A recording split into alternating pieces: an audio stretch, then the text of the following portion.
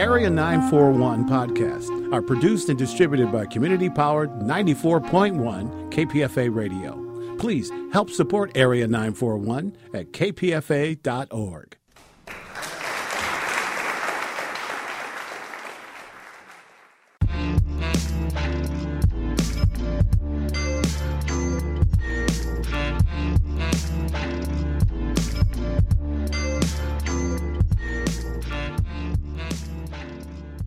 This is Arabiyat with Linda and Suraya.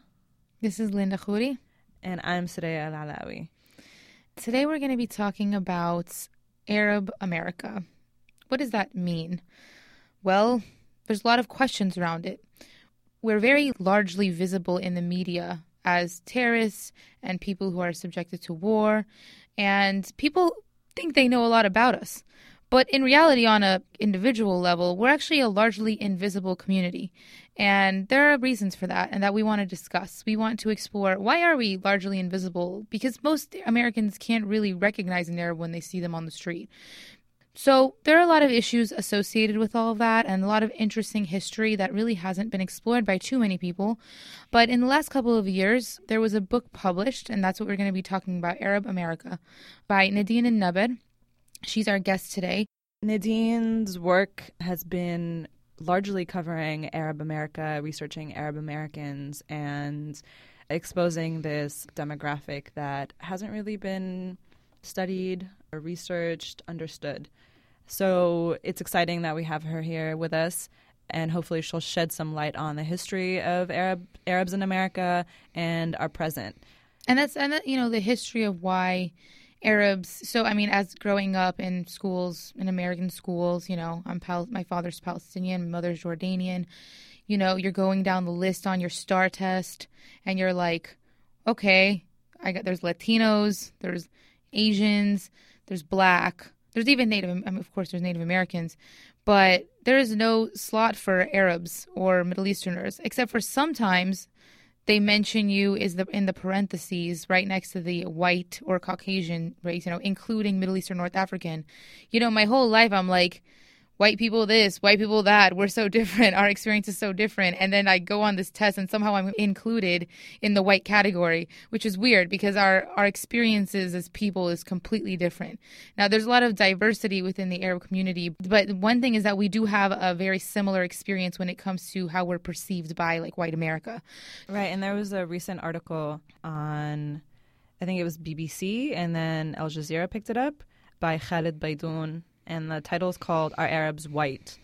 He goes through and just sort of explores why are Arabs classified as white, and what the downfall of being classified as white but not having any privileges of being white. It's interesting because Arabs have been here since the 1800s. So we came along with all the other types of immigrants. So it's strange that our history in the United States is not very well known, very widely known. And I think part of that is maybe because of the white category that a lot of Lebanese just sort of got subsumed into. And I say Lebanese because those were the early immigrants. There were Lebanese and Syrian immigrants. Yeah, they got subsumed into that, into whiteness. And so I think maybe that's why for other immigrant groups, even like Italian Americans, for example, who are considered white, right? They're European, but their history as Italian Americans in this country is very well documented. We know so much about it. Mm-hmm. Yeah, we know so much about it, but we sort of just disappeared. We just disappeared as a group. The only reason we came back into vision, whatever, is because of Islam. The narrative around Arabs has just been Muslim, and we just want to explore Arabs in America regardless of religion. So everything that encompasses being an Arab here in the Bay Area is just a huge Christian community, Palestinian Christian community. And they don't actually try to just be like white. They actually very much stay within their community. Most of those came from in the 60s and the 70s, though. Mm-hmm. They're not the early ones. Yeah. I guess we should talk about the differences of the first wave of migrants that came from what was known as Greater Syria. So that included Lebanon. So that was the 1800s. Yeah, that was 1800s. And they seem to have completely I feel that they've disappeared into they've kind of just been assimilated. Yeah, just total assimilation. That makes sense because they were Lebanese and Syrian Christians, and physically, I guess they didn't have characteristics that were super like, foreign looking, right? Yeah, so, but even the Palestinians today, I just think that after a certain period of being in a country, you actually just assimilate. Like, there's no choice but to assimilate. Yeah, but Asian people cannot assimilate. Africans and Black people cannot assimilate. Latinos. What's your definition of assimilation, though? Well, I just mean like you cannot. If at any point, if at any point assimilation is no one is questioning where you're from, right? I'm not saying that's not like that my definition of assimilation, but just in regards to this conversation, what I mean is no one's coming up to you and saying like, oh, but where are you originally from, right? So people will just take you as an American and that's it. That is a privilege afforded to white people. It's just like, oh, okay, you're from Minnesota. That's all good. But if you are Asian, they'll be like, no, but where are you originally from? Or if you're Indian, be like, no, but like, where are your parents from? So that's what I mean. Arabs can get away with assimilating because our like phenotypes tend to be, especially the Levantine Arabs, tend to be similar to Europeans, right? To Italians and Greeks and whatnot. And so over time, you anglicize your name. If you're not Muslim, that's not something that's keeping you from assimilating. And, you have light skin and light eyes and whatever, light hair. And so you're just white. And so people don't question your identity. They don't question that you're American. And that's what I mean is just like if you are someone who has physical characteristics that contradict whiteness, then you're going to always be on the outliers of an understanding of what an American is. You'll always be questioned for your authenticity as an American. So that's just what I mean by that. But no, you brought up a good point earlier about Islam becoming the identifier of Arabs. Well, first, I don't know pre-60s. I just know that the Bay Area community of Arabs who came from a few villages in Palestine, really. And, for example, my church, St. Thomas More Church, I mean, they still do the Mass in Arabic. So, and their kids, like some speak Arabic, some don't, but they're definitely very closely identify themselves with the Arab community. But the Bay Area is like a kind of unique hodgepodge. And we should kind of maybe one day look at the differences between like the Bay Area Arab communities and then the ones in like Michigan and Dearborn. I'd be curious to see how they're... Right, but that's the Dearborn community is Muslim. I know. So it's like Muslim Arabs. Yeah. That's the thing. That's a lot of the pockets of like Arab communities that are like recognized as, Arab communities like Anaheim, Dearborn, Michigan, what was that city in New Jersey? Anyway, they tend to have a lot of Muslim Arabs, and that's why they get identified as like a hodgepodge of like Arabs in an area. But the Bay Area doesn't come up. Honestly, it does not come up. But we don't have like an area where there's just a bunch of Arabic signs, and I mean but I mean like just the fact that in like San Francisco, any liquor store you go to, any little corner market is run by a Palestinian. I know. So in our conversations of like Arabs in America, the Bay Area doesn't really come up. The community itself doesn't know about Arabs in the Bay Area. Dearborn is the number one. But they have created like a little physical space that feels Arab, and you can eat Arabic food. You have the museums. There's like the intellectual atmosphere. The Bay Area community did not do that for whatever reason. I think because like also you're right, like Arabs here aren't like relegated to like one area in the Bay Area, like one city where it's just like, oh, that's where all the Arabs are. Kind of like Fremont and Indians, you know what I mean? Like the Indian community has Fremont. You go around and you will see like many Indian families. Yeah, Afghans But too. like if there's nowhere in the Bay Area that's just like you're gonna go there and you're gonna see a bunch of Arabs, right? So that's what, like, where I Dearborn live, is. San Bruno, it's like there's a ton of Arabs there. Yet, like, no one would think of it as an Arab place. Like, there is a lot, but nobody, like, wears their Arab badge on their, like, shirt, Right. So it's not like there are markets that have, like, Arabic writing on it, There's one. I mean, there's, like, in Brooklyn, there's Bay Ridge. And Bay Ridge is very Arab. Like, you walk around... Arabic signs, women in like hijab, young kids running around, speaking Arabic, different like food stores that are just for Arabs, and and yes, there are like non-Arabs living in that area, but it's definitely recognized as an Arab area in Brooklyn. New York tends to be like divided into like ethnic communities, but that's because New York was like the first place all the immigrants came, and they sort of each formed like a community, and it's been changing obviously, especially now with gentrification and whatnot. But I think because like California is like so far away, by the time people got here, it was like maybe people came not wanting to just be Arab. They wanted, to have opportunities and stuff, but they wanted their kids to assimilate. I don't know, based on my experience with the community, they're very, and I want to bring this up. These are things I want to address. One is they carry with them that, pride of being Arab. Okay, that's fine. That's a good thing. But then there's that, it's like they took the Arab culture from the 1950s and froze it in time. Yo. Dude, I know. Yo. That is so true. That is so true. Okay. And so we have to grow up with people who even though they're in the California world, you have to somehow cater to that mentality as their daughter or son, be like the Arab that they want you to be, yet somehow still assimilate into American culture and be successful. And they want all those things for you, but they oftentimes contradict each other. And that is a huge struggle, that there's that pressure of being true to both cultures, but really the Arab culture in the modern day, of course there's many Arab cultures, depending on where you are, has progressed with West, I guess you could say. It's progressed to modernity. So things that my cousins can do in Jordan, have boyfriends, I could not do when I was in high school. Boys could still not call my house. Hey, listen, I don't know. Your cousins are an exception because I was not allowed. I grew up in Lebanon and I was not allowed to have a boyfriend. Okay, my parents went from you're not allowed to have a boyfriend to now I'm old enough to be okay, so when are you getting married? I know. I'm how and did that jump from you don't talk to boys, they're the enemy, to when are you getting married, you old hag? Exactly. That's how do you deal with that? You don't. Yeah. I can't. I mean, my experiences, I think would be. I'm not an Arab American who grew up here, so my experiences are going to be really different.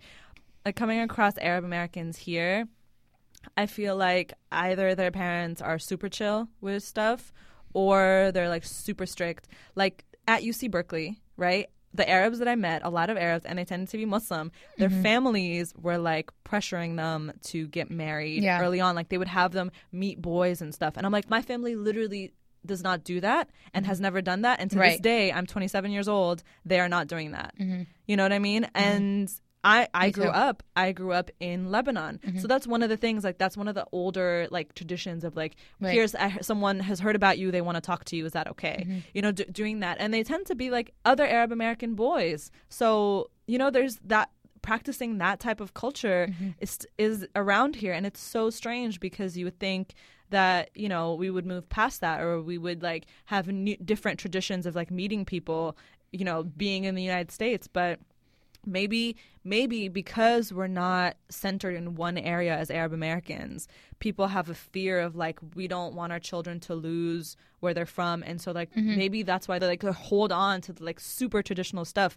But when you're in an Arab country, it's easier to be it's easier to change your culture a little bit, to change practices and stuff, because you're not worried that you're going to lose your authenticity because you still exist in an Arab country. No one's going to be oh, well, you're not Arab anymore. So here's that thing. That's the question of cultural authenticity. It's what is an Arab? What is authentically Arab? It's so if my cousins, they have a boyfriend, okay, and I do think they come from a class that's slightly privileged, but okay, they had a boyfriend. I don't think they had boyfriends in the sense that American girls do, where you can just freely have sexual relations with your boyfriend. It's a normal thing. Let's not assume that American girls can do No, that. but generally, having sex in high school for an American, it's not that weird. They think it's normal. A lot of them, it's not culturally tabooed, that you become sexually active by 16 or something here. Right. It's in the movies, whatever. And it's also just, I've experienced it because at the same time that I wasn't basically able to talk to boys, or I'm just joking, that's an exaggeration, but that, you were kind of you didn't want them to call your house, or you couldn't freely go hang out with them by yourself. So the fact that my cousins had more lax experience, but they live in the Middle East, versus me having the opposite experience, but I live in America. What is the authentic thing? The one that's from the Middle East, or the one that's from the Arabs that live in America? There is no. I don't think we can have one solid definition that would apply to Arabs in Arab countries and Arabs in the diaspora. Arabs, I think in general, Arabs are really open to having people identify as Arab because we don't get much love. So we're so desperate for that we'll take Salma Hayek's one quarter, her quarter blood of being Arab, and just run with it and be Salma Hayek, she is Lebanese. Oh my God. And listen, she does not speak Arabic. She does not speak Arabic. She doesn't really address being Arab. Has she even been to the Middle East? She went recently. She produced the Gibran Khalid Gibran, the prophet. the animation for it, and I think she was in it. So she went to Lebanon for that. And let me tell you, in Lebanon, you know what they did? They basically rolled out the red carpet for her. They treated her like royalty. And I'm like, we literally shit on each other all the time. You know, but you do not hold as much respect for someone who like carries, like who has been so proud to be Arab their whole life and like are trying to do something about it. But for Salma Hayek, who reps Mexico so hard, which she has a right to, she's basically completely Mexican, you know, but we want her to be Arab. We want her to be Lebanese so badly. Like, yes. You know, like whatever you want. Because she's recognized as like beautiful and successful in the international community. Right. And so I think like, you know. And that's an issue with our communities. Sorry, I just banged my cell phone. That's an issue because we are constantly looking to the West. I think that's it's an internal issue that we have to deal with. Well, like, you know, we are people who have been colonized. We're people who have been told your culture is lower class. Yeah. You're uneducated. You're filthy. You know, you're ugly. You're not to our level. You're not to our standard. So ever since we've been colonized by Europeans, again, we've been colonized by like everybody and their mother. Ever since we've been colonized, we have been like, okay, but how do we get to be like the French? How do we get to be like the British? That's totally like Frantz Fanon like analysis of, you know, the colonial people. It's like we internalize their hatred for us. Listen, and I see it every course. day. I see it every day. Like my mom just will be like, I hate curly hair. She's like, you need to straighten your hair. Yeah. Because I have big curly hair, and my mom has straight hair. You're too dark. And she's like in denial. Literally, my hair curls like hella hard. My hair curls, and she goes, no. She's like, no, it's straight. You just curl it. I'm like, Mom, every day I get out of the shower and I curl every strand. Like, are you serious? Do you not see me when I come out of the shower? Are you kidding me? Do you not see the frizz that happens on a humid day? Like, what is going on? She's so in denial. Or like my nose. I have a big Semitic nose, right? I have a fucking Arab nose. And my mom will say, so when I was 16, they were like, okay, so nose job time? And I'm like, how about let's not, you know, it's like, why do you need my nose to be smaller? I'm not hideous. Lebanese, man. I'm not No, Syrian. You're beautiful. Or my Syrian family. Okay, but you guys do that though. That area, like you guys wear your badges of your plastic surgery badges to the grocery store. I mean, sorry, your Band-Aids. Right. You know what? Like, it's a strange obsession. It's a strange thing. And like when I was a kid, I'm very, very light skinned. I'm like very fair. But when I was younger, you know, my mom would take me to the beach and stuff, whatever, and I was like super tan. And my dad's side of the family are like really against like darker skinned people. And my cousin would call me Sri Lanki, which means Sri Lankan, which they use in a derogatory way to say like maid, like you're low class, you're filth. Yeah, from which like is the India so area. Problematic. Yeah, and so I kept being called that when I was younger. So do you see, like, it's like, but a lot of Arabs are dark skinned. Of like, course. why do we have an issue? Look at me. I'm like, it's so beautiful too. It's like, it's beautiful. All shades of skin color are beautiful. Like, why do we have to sit and But okay, so exactly back to the original point is that we've internalized the hatred that the colonizers brought to our countries. For sure, that is for sure. Now, what we need to do as a society, where we need to take responsibility, is we need to reclaim our dignity as people. And that means to accept our like biological makeup, to accept our culture, to wear it with pride. So bringing it back to Arab Americans, like, so what does that say about Arab Americans? You know, like, are Arab Americans trying to, unlike Arabs in Arab countries, are Arab Americans trying to like prove their Arabness as opposed to like being westernized, being like, listen, we're still Arab even though we live in a Western country? You know, or are they trying to become westernized and ignoring that Arab part? Or is it both? I can't deny my Arab roots, but I also can't deny that I feel very American in many ways. And then how do you find peace and balance in yourself? I mean, I wonder for like Arabs who are Arab Christians. I mean, you physically don't look white, right? I look at you and I'm like, okay, she's not white. I know you're Arab. I know you. But there are some people who like could get away with being white and are Christian. Yeah. Like, I think that's when it's like harder. Like, again, like what I was saying at the beginning is if you don't have an appearance that like opposes whiteness, then does it make it harder to navigate your identity? Does it make it easier to just be like, well, I don't really need to rep the Arab side if I don't want to? I think it does make it easier. I do think it makes it easier. And actually, and we'll talk about that with Nadine because we're going to wrap up soon. But even in my own family, there's 3 girls. I'm the oldest. I am the darkest. Noura is the middle one. She's kind of in the middle, but she looks she would look like a Latina or something. I do too, but I look like a dark Latina, like an indigenous one. She looks like a Spanish Latina. And Dina could straight up just be white. I mean, she has the curly hair. She looks like she has ethnic features, but she's very fair skinned. Her hair is light colored. She doesn't have any kind of. Still, her features are pretty mild. There's nothing crazy there. Yeah. And she's the least interested in her Arabness. She's also the youngest, so usually it gets diluted by the third or fourth one. It gets less than us because the Arabic was spoken to me by my parents even more than her, so my Arabic is stronger. But also, people have always perceived me as dark, and just so I always had to encounter my Arabness more than she has, based just on the color of my skin. Right, and I think that's something that I've heard about. Mixed kids of black and white mixed kids. So there's Quincy Jones's daughters, right? So there's Rashida Jones and Kidada Jones, and Kidada looks more black and Rashida looks white. And I don't remember where I read this, but it was that same kind of struggle. So again, it goes to your look. Rashida Jones doesn't have to own up to being black. I mean, the only reason people know she's black is because she's Quincy Jones's daughter. But if her dad wasn't famous, you could be oh, she's just a tan white girl. So it's the way you look. basically, your physical appearance has a huge impact on how you experience life in America. Yeah, I mean, and that's how America designed itself to be. Yeah. When you came in, they immediately put you into racial categories. Yeah. Native, you die. You're going to be exterminated. If you're black, you're going to be our slaves. White people run things. Right. They own property. They own capital. That's it. So then everybody else that falls into that spectrum, those are the extremes. Right. And then you kind of have to place yourself in that framework as an immigrant coming in. After the break, we're going to be speaking with Nadine Nebir on more of the history of Arab Americans and our current status. So stick around for that.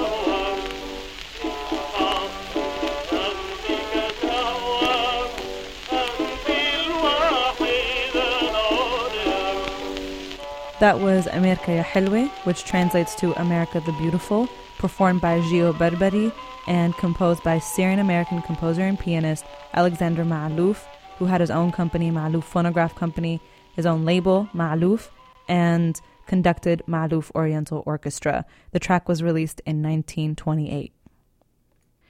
Today we have, via Skype, Nadine Nebir. Dr. Nadine Nebir is Associate Professor in the Department of Gender and Women's Studies and Asian American Studies at the University of Illinois, Chicago. She is author of Arab America, Gender, Culture, Politics, and Activism, and she's co-editor of Race and Arab Americans, as well as Arab and Arab American Feminism's Perspectives, winner of the Arab American Book Award in 2012. Thank you for speaking with us, Nadine. Thanks for having me on the show. So your book, Arab America, covers a lot of mostly the Bay Area Arab community, but you give a little bit about the history of Arabs in America. Before we get into that, though, we'd love to know a little bit about you and a little bit about your work. My family immigrated from Jordan to the Bay Area of California in the 1950s and 60s. And I grew up mostly in California, and then I've lived in Egypt, Michigan, and Illinois. I've been working as a scholar of Arab American studies and transnational Arab feminist studies for several decades. I'm a professor at the University of Illinois in Chicago in gender and women's studies and Asian American studies. And I've been writing work that seeks to challenge really challenging questions that have faced scholars of Arab American studies, especially in terms of the ways we often put in a great deal of labor challenging racism and Orientalism and Islamophobia. But what that's done is sort of covered up and kind of blocked us from dealing with difficult issues that take place within our communities, especially since if you deal with the tensions and hierarchies and power dynamics that take place among Arab Americans, whether it's domestic violence, sexism, homophobia, internal forms of oppression and racism, classism. There's a fear of reifying racism or kind of contributing or being complicit in Arab bashing and Islamophobia. So kind of that fear of airing dirty laundry in public, that age-old problem that a lot of immigrant and communities of color have faced in the United States. And so my work has tried to address that question of how do we address internal issues without reifying Orientalism. And so what I've been trying to do is put forth approaches that allow us to deal with internal problems by connecting them and illustrating that they're actually shaped within the broader context of racism and Islamophobia. And so, we don't need to do one or the other, but we need to look at how the quote unquote internal dynamics are shaped by the quote unquote external community dynamics. And we need to look at all of them as interconnected and intertwined. Wow, that must be very intense work, and that's extremely rich work that I'm really glad that you're doing. I actually didn't even realize that was the depth of your work when reading your book. And that's something I want to get back to those kinds of issues that you just discussed and your approaches later on in the interview. But to begin, let's go into a little bit about kind of a broader perspective of how Arabs got to America, when they started coming, and where did they come from, these groups? Can you kind of just give us an overview of the history? Sure. Generally, there were Arabs in the United States before this, but in the late 1800s, that's usually considered the beginning of what's called the quote unquote first wave of Arab immigrants. And they tended to come from what was called at the time Greater Syria, which is a province was in the Ottoman Empire. And it includes the current countries of Lebanon, Palestine, Jordan, and Syria. But most originally, that group, a great deal of them came from Mount Lebanon, and they came for economic opportunity, and most were primarily Christian. It's always important to think of what was taking place at the time in the United States, also when the early Arab immigrants came at the turn of the 20th century. One of the issues is that early immigrants were considered by the United States as originating in Turkey, which at the time was part of Asia Minor. And there was an official U.S. policy that rendered Syrian immigrants as part of a, quote, questionable racial stock. And this is something that a scholar named Helen Samhan has written a lot about, the racial positioning of those early immigrants. And so there were debates in the New York Times in 1909 questioning, whether or not these immigrants were white or not white. So there was an article in the New York Times, an editorial that the title was, "Is the Turk a White Man?" And so there were, and what's important is that at the time we have to remember that the way race operated in the United States is different than today. Then it was, the assumption is that race was biological, was based on, your biological makeup.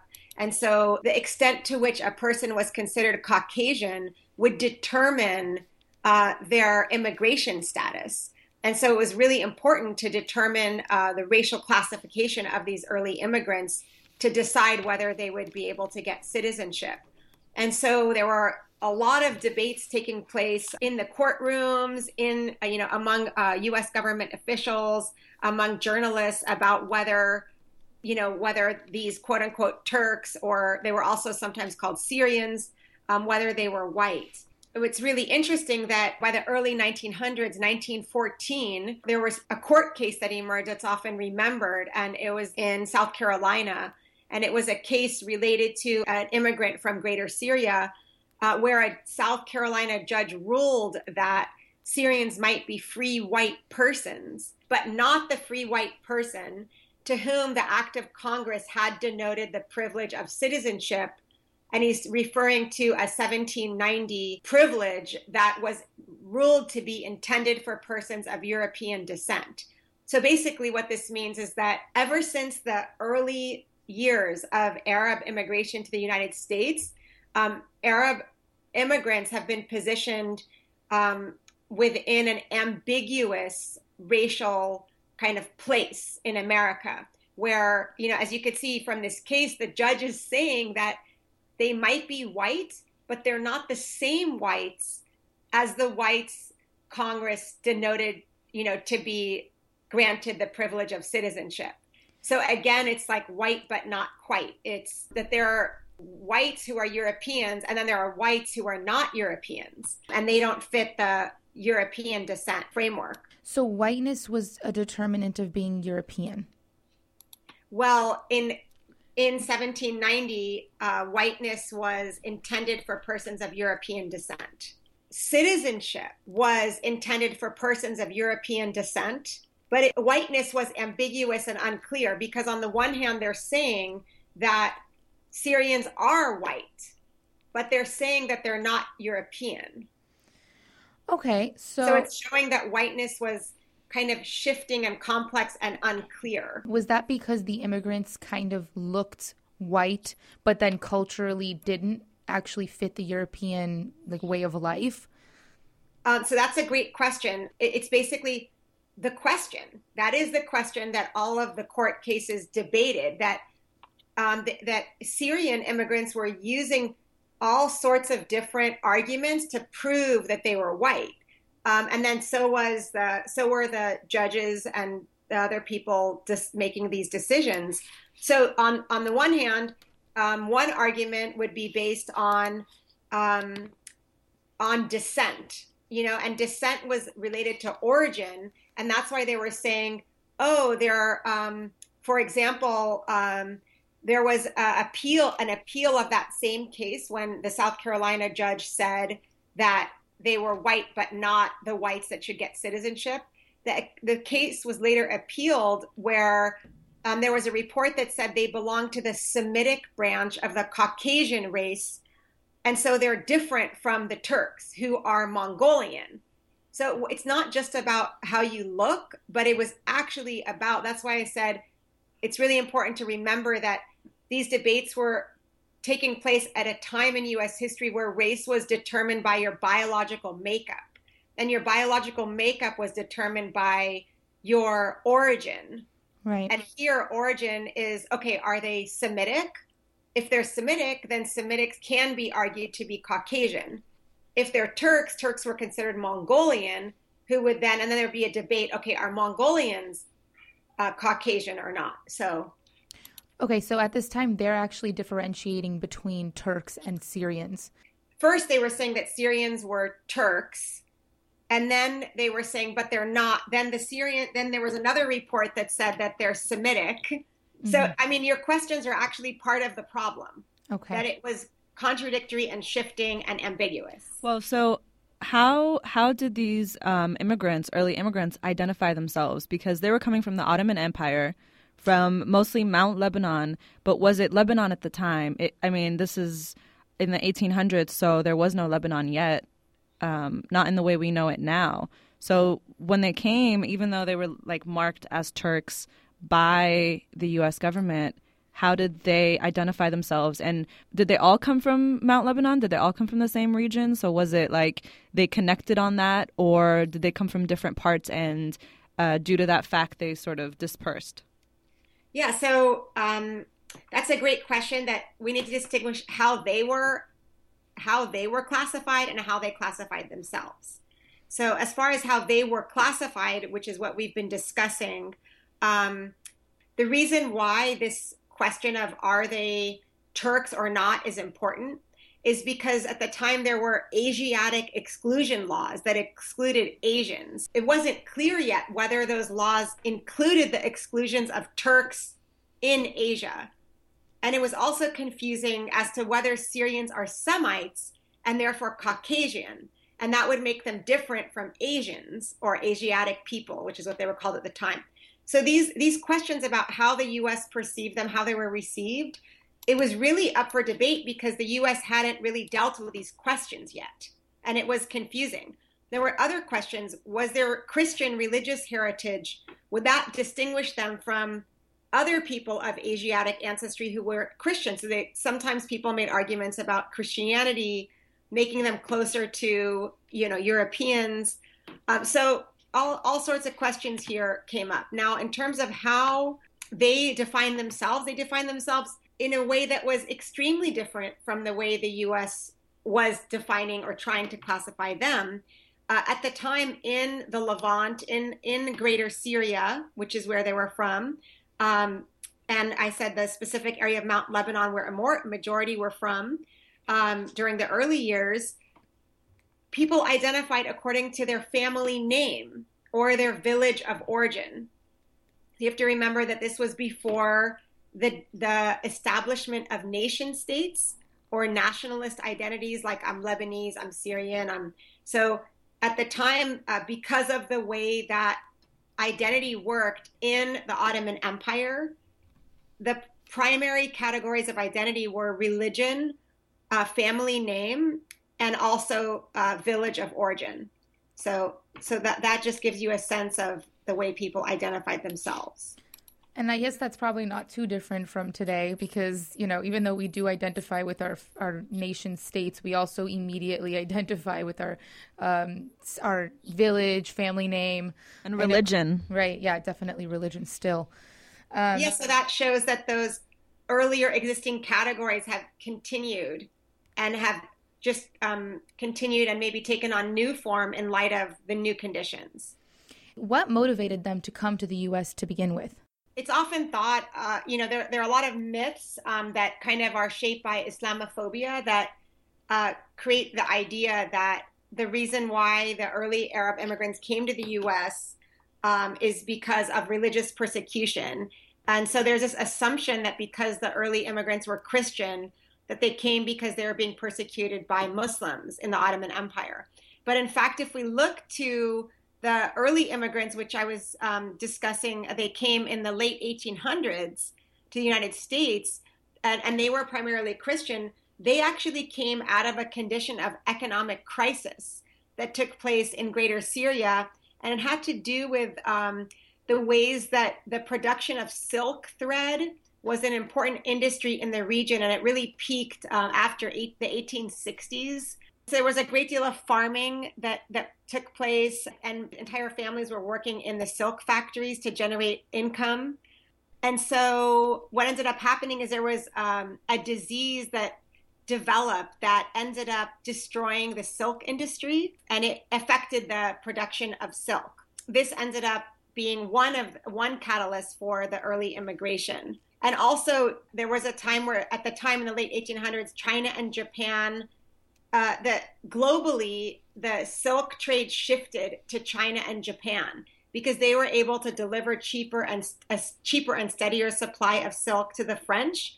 So prices of Syrian silk dropped and never recovered. So that contributed to an economic crisis that began in the 1890s, which is when you had that what's often called the first wave of Syrian immigration to the United States. Why we might ask, why were they mostly Christian? And part of it is that these Christians had more interaction with the West than Muslims did. So being Christian, they interacted with European and American missionaries. They also were in more interaction in terms of business with, the broader Western world. And so those kind of networks and interactions contribute and make immigration they make it easier, and they open up opportunities. So we have these early immigrants who were classified as Turks, and they're mostly Christians from what was known as Greater Syria in the Ottoman Empire. And where did they come to? New York? So as far as where did they settle, of course, early they came primarily they came through New York and Ellis Island. And so by 1900, more than half of the early immigrants resided in New York. And also nearby areas, the Hudson River in New Jersey. By 1924, there were 25 Syrian-owned and operated silk factories in Paterson and West Hoboken, New Jersey alone. So that definitely is the primary region. And then there were also folks who moved to some of the Midwestern towns cities like Pittsburgh, Newcastle, Pennsylvania, Detroit, and Michigan City. So when did they get to the West Coast? So in the early years, which is like, in the first half of the 20th century, we had Arab immigrants in small numbers coming to the West Coast. I know from my research in the Bay Area, there were especially immigrants from Lebanon who were in the Bay Area starting around the 1920s. And then later, after World War II and a lot of growing crises in the Middle East and the expulsion of Palestinians, you have a larger influx of Palestinian immigrants. Would you say that in the 1800s, largely we have these Christian migrants coming from what is the Levant for economic reasons, but post-World War II, we see like waves and waves of war and upheaval in the Middle East, and that's kind of the primary motivating factor for migrants coming in the second half of the 1900s? Yes. Okay, and that's kind of where like my family came, and I guess Soraya even most recently, but all of us kind of ended up here generally as a result of some kind of upheaval in Palestine, Lebanon, Syria, right? And that's where we can place ourselves. So I know like in my family, even in the 70s, Arabs had a much more positive view of the U.S. and were welcomed and were able to establish lives in the U.S. Is that true? And have Arab perceptions of the U.S. changed over time? I definitely think that is true. Arab perceptions have changed over time. In fact, in my book, Arab America, I write, I conducted interviews, a great deal of interviews for that book with older Arab immigrants in the Bay Area of California. And I document their experiences in like the 1950s and 60s and 70s, and they talk about how the differences between that period and the current period, and how they never felt discrimination or exclusion based on Arab descent, or even people who were politically active weren't targeted in the same way as they are today. And what do you think changed that? So, of course, it's the U.S. empire building in the Arab region in terms of, especially after 1967, when the U.S. affirmed its alliance with Israel. It's documented extensively in the writings and speeches and of Arab Americans in terms of how after 1967, a general sense that the U.S. has waged a war against us kind of developed after 1967. So people write about the media war against Arab Americans and Arabs, the U.S. government war against Arabs and Arab Americans. So this was all, a post-1967 issue. There was also a change in the demographic of Arabs that were coming. Is that correct? It was not just Levantine Arabs anymore, and there was an increase in the Muslim population, right? Exactly. Due to changing U.S. immigration law and more lax opportunities for immigration, you had also Arabs coming from nearly every Arabic-speaking country by that time, more equal numbers of Christians and Muslims, and then also people from diverse class backgrounds. And so you have, changes in the demographics of Arab immigrants, as well as changing U.S. Political dynamics in relation to the Arab region and Arab immigrants. Was Islam an issue early on? So when we talk about, in the Bay Area, I know you mentioned in your book that, Arabs had really assimilated and they didn't face any problems with the white community, but was it because they were primarily Christian Arabs, or were there Muslims as well? And did Islam not really have that face of terrorism associated with it?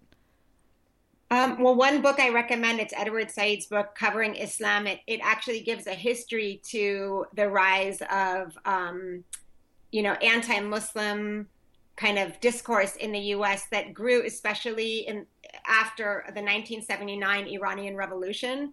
But of course, there's always been a Western construct of the Muslim as backwards, uncivilized, the enemy, evil, misogynist, patriarchal, highly sexual, all sorts of colonialist concepts of the Muslim have existed throughout, especially throughout European history. And however, the construct of the Muslim as, the kind of like the enemy of the nation, the enemy of the U.S. nation, kind of grew, especially after 1979, I would say, but didn't kind of culminate into this, the full-on construct of the Muslim terrorist. That kind of notion was consolidated with the aftermath of September 11th and the U.S. war on terror. Right. I mean, I think one thing that a lot of people don't know about, so I can talk about it a little bit. I think what often gets lost in the discussion of Arab Americans and race is that the targeting of Arab Americans and the construct of Arabs as the potential enemy of the U.S. didn't start after September 11th. In fact, there's a lack of knowledge about policies that were in place ever since, for example, 1972, President Nixon's Operation Boulder entailed the harassment of individuals of Arab descent, and especially Arab students who were targeted by the state. They were denied their constitutional rights. It allowed the FBI to harass individuals with phone calls and visits without evidence of criminal activity. So these are sort of policies that were already in place and set the stage and groundwork for what was to come with the Patriot Act and the war on Arabs and Muslims and South Asians after September 11th that, we often talk about. And there, 1978, there was Operation Abscam. And that was when FBI Director William Webster, he had agents pose as rich Arabs and try to bribe politicians and elected officials. And the whole idea was to create the impression that Arabs are a corrupting factor in American politics. And these kind of events were taking place in the context of the U.S. Arab oil wars and the early years of the U.S. building its economic and military-based empire in the region that we've kind of seen, of course, grow in more recent years. Right. And then there's a major case in 1987 of 8 Palestinian activists and a Kenyan. It's called the LA8 case, and it was where these folks were targeted for removal based on constitutionally protected activity. They were activists who, were expressing their freedom of speech, their right to freedom of speech, and they ended up in this major court case that went on for 20 years and made it to the Supreme Court. And so this idea of surveilling Arab Americans, punishing Arab Americans for constitutionally protected activity has been around for decades. So as far as the U.S. government is concerned, they've known about the Arab community. They've been watching us. They've been tapping us. They've been oppressing us. But it seems to me and probably a lot of our listeners that Arabs as an ethnic group in the U.S. seem to be sort of invisible until 9/11. Would you say that's true? Mm-hmm. That is a great point. In fact, for me, a personal story here, I was doing research on these topics in the early 90s, and I was told by senior faculty in the university that I was committing academic suicide because the topic was just so insignificant and wouldn't be perceived as even a topic to do research on. And then I finished my PhD right after September 11th, and of course the context changed then. So there were writings by Arab American writers long before September 11th, and people who wrote fiction, social science scholarship. There's a book, it's called Food for Our Grandmothers, Writings by Arab American and Arab Canadian Feminists. And in the intro, the author, who goes now by the name Jo Cottee, writes that Arab American women are the most invisible of the invisibles. And in fact, in the 90s, a lot of what Arab American Studies was publishing used the language of invisible, the language of, I wrote an essay called Ambiguous Insiders.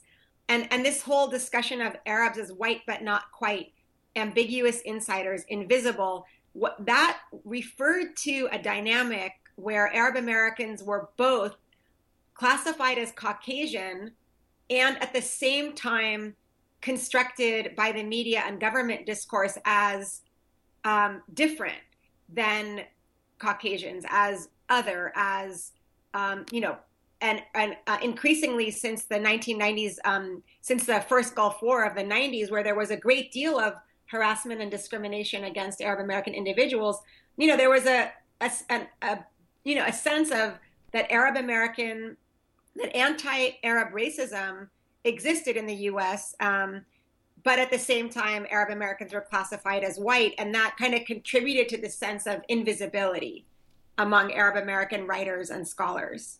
I think that's an extremely poignant point for both Americans and Arabs to process.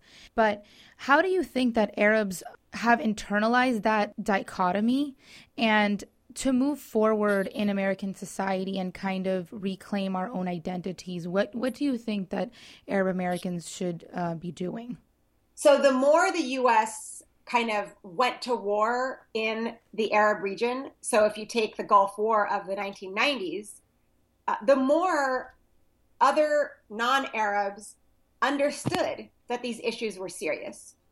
So even in the 90s, where on like an official scale, there was no recognition of Arab American issues, on the ground in social movements and activist movements and anti-war movements and racial justice movements, there was a increasing awareness and attention to these issues. So it kind of opened the door for Arab American activists and scholars to work in these broader contexts of ethnic studies, of people of color-based movements, of racial justice movements. I mean, it was kind of challenging because when Arab Americans would come into those spaces, there was often a lack of information and understanding, and so people had to spend a lot of time just even defining what the term Arab means, because the U.S. media has done such a great job in misinforming the public. So it wasn't easy. It wasn't that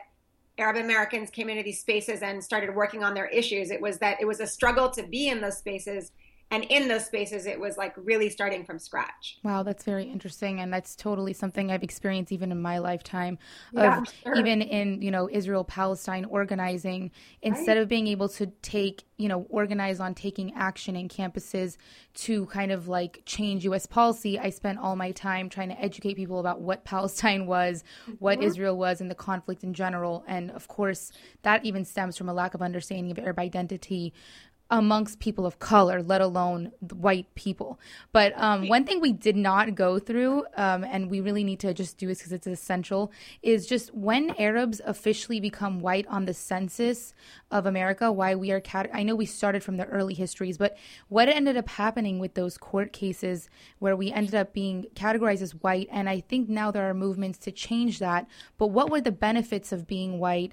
So Arab Americans' racial positioning continued to shift ever since the first period of immigration in the late 1800s, all the way through the early 1940s. So even in 1942, there was a Muslim Arab from Yemen who was denied U.S. citizenship on the basis that they were classified as not white. So this just kept going on all those years. But then in 1944, there was a decision that classified Arabs as white, and that kind of marked the end of those challenges and debates. And that made Arab immigrants suitable for naturalization. And that just stayed in place after that. And I think that the benefits at the time were, of course, naturalization. But, what does being white mean for immigrant communities? Like, why is that a desired label? So here's what's important. We have to distinguish between earlier periods when whiteness led to naturalization. Do you see what I'm saying? Right. Okay. So you want to be naturalized. Distinguish that from the changes that happen in U.S. history, where the argument that race is based in biology were refuted. And so then what happens when officially the U.S.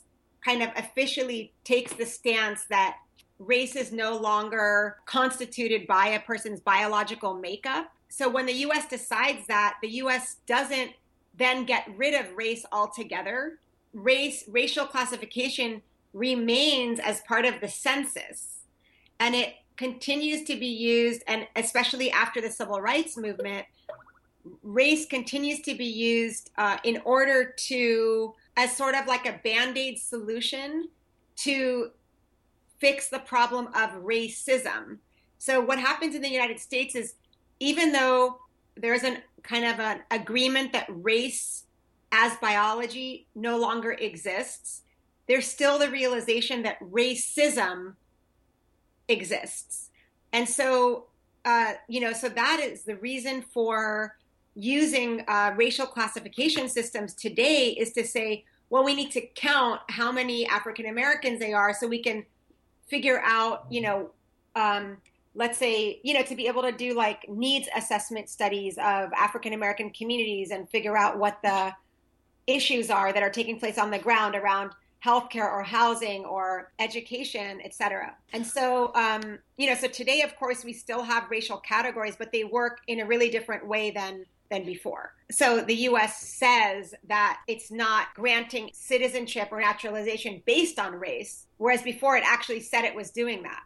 Whereas today it still does that. It just doesn't say it's doing that. So of course we know that some immigrants have an easier time getting to immigrate to the U.S. than others. To answer your question about, what's the purpose of Arabs being white now? I mean, I think, this is a huge can of worms. I mean, some people say that it benefits the U.S. for Arabs to not have a racial category because then they can't fight what's happening. Some people argue that Arab American leaders for many years wanted to maintain the white classification because of their, commitment to assimilation.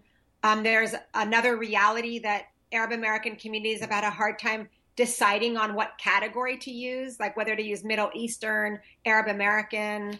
So there are a lot of factors involved in, whether or not the category would exist. But I think a big issue is having to prove that discrimination exists, and that on different levels, economically, et cetera. So it's a very challenging and difficult struggle. Right. And what's the status of our market, our category in the census? Because I know some Arab American activists are trying to change it to be it's a separate category, especially in terms of we don't have accurate data on Arab American demographics. So Dearborn, Michigan is probably considered all white. Right. I mean, you are hitting the nail on the head that it's a major, major crisis that we don't have accurate information on Arab Americans because they're classified as Caucasian. So if you look at universities, I work at a university, there's no way for me to advocate for the needs of my students because I don't even know how many Arab students we have and what their needs actually are. So there's no way to do research to figure out, what their economic backgrounds are, or how many of them are immigrants, how many of them are first-time college students. So it's a serious, serious problem across the board. So currently, the U.S. Census is supposed to be testing the new classification that's on the table right now. It's MENA, Middle East, North Africa. And they're testing to see whether it will be included in the 2020 census. We're definitely going to have to bring you back on because we didn't even get to go into the Bay Area, and right. Your work is unique in that it does highlight our unique Arab American community in the Bay Area. Thanks, Nadine. Thank you so much, Nadine. Thank you so much for having me on. It's so great. Thank you for listening to Arabiyat. Our theme song has been by Muqata'a. The track is called Ahya. You can follow him on soundcloud.com/BOIKUTT. And please drop us a line at our email, arabiyat.podcast@gmail.com. That's ARABIYAAT.podcast@gmail.com. Just let us know if you have any questions, if you have any comments. We'd love to hear from you.